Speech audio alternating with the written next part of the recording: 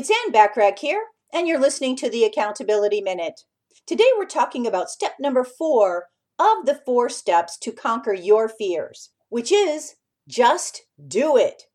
The only true and tried way to rid yourself of fear is to just do it. Have you ever heard of the phrase, feel the fear and do it anyway? Don't let fear control your life. You are the one in control. Choose to live life the way it is meant to be experienced. While there may be some risks involved with trying something new, the value of what you have to gain far outweighs any fear you will feel. Don't wait to start conquering your fear. Start today. Make a list of things you're afraid to do and set a time frame when you want to have them all accomplished by.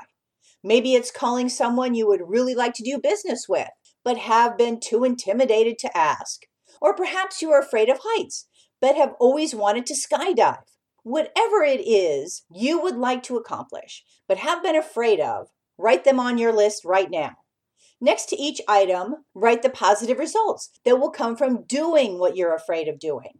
For the client you've been afraid to call, you generate a lot of revenue.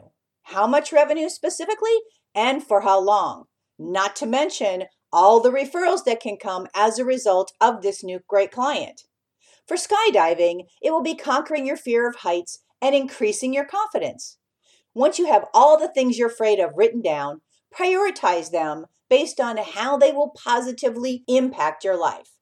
Place the item with the biggest impact at the top of your list and work your way down until you have accomplished all of them. Anytime you feel the fear and are considering passing up a great opportunity to spread your wings, take yourself back to your childhood. Remember that you learned how to walk with nothing more than instinct and how to ride a bike with patience. Trying something new allows you to build your confidence and wonder what you were so afraid of to start with. For great resources and free high-content training webinars, go to accountabilitycoach.com. Thanks for listening.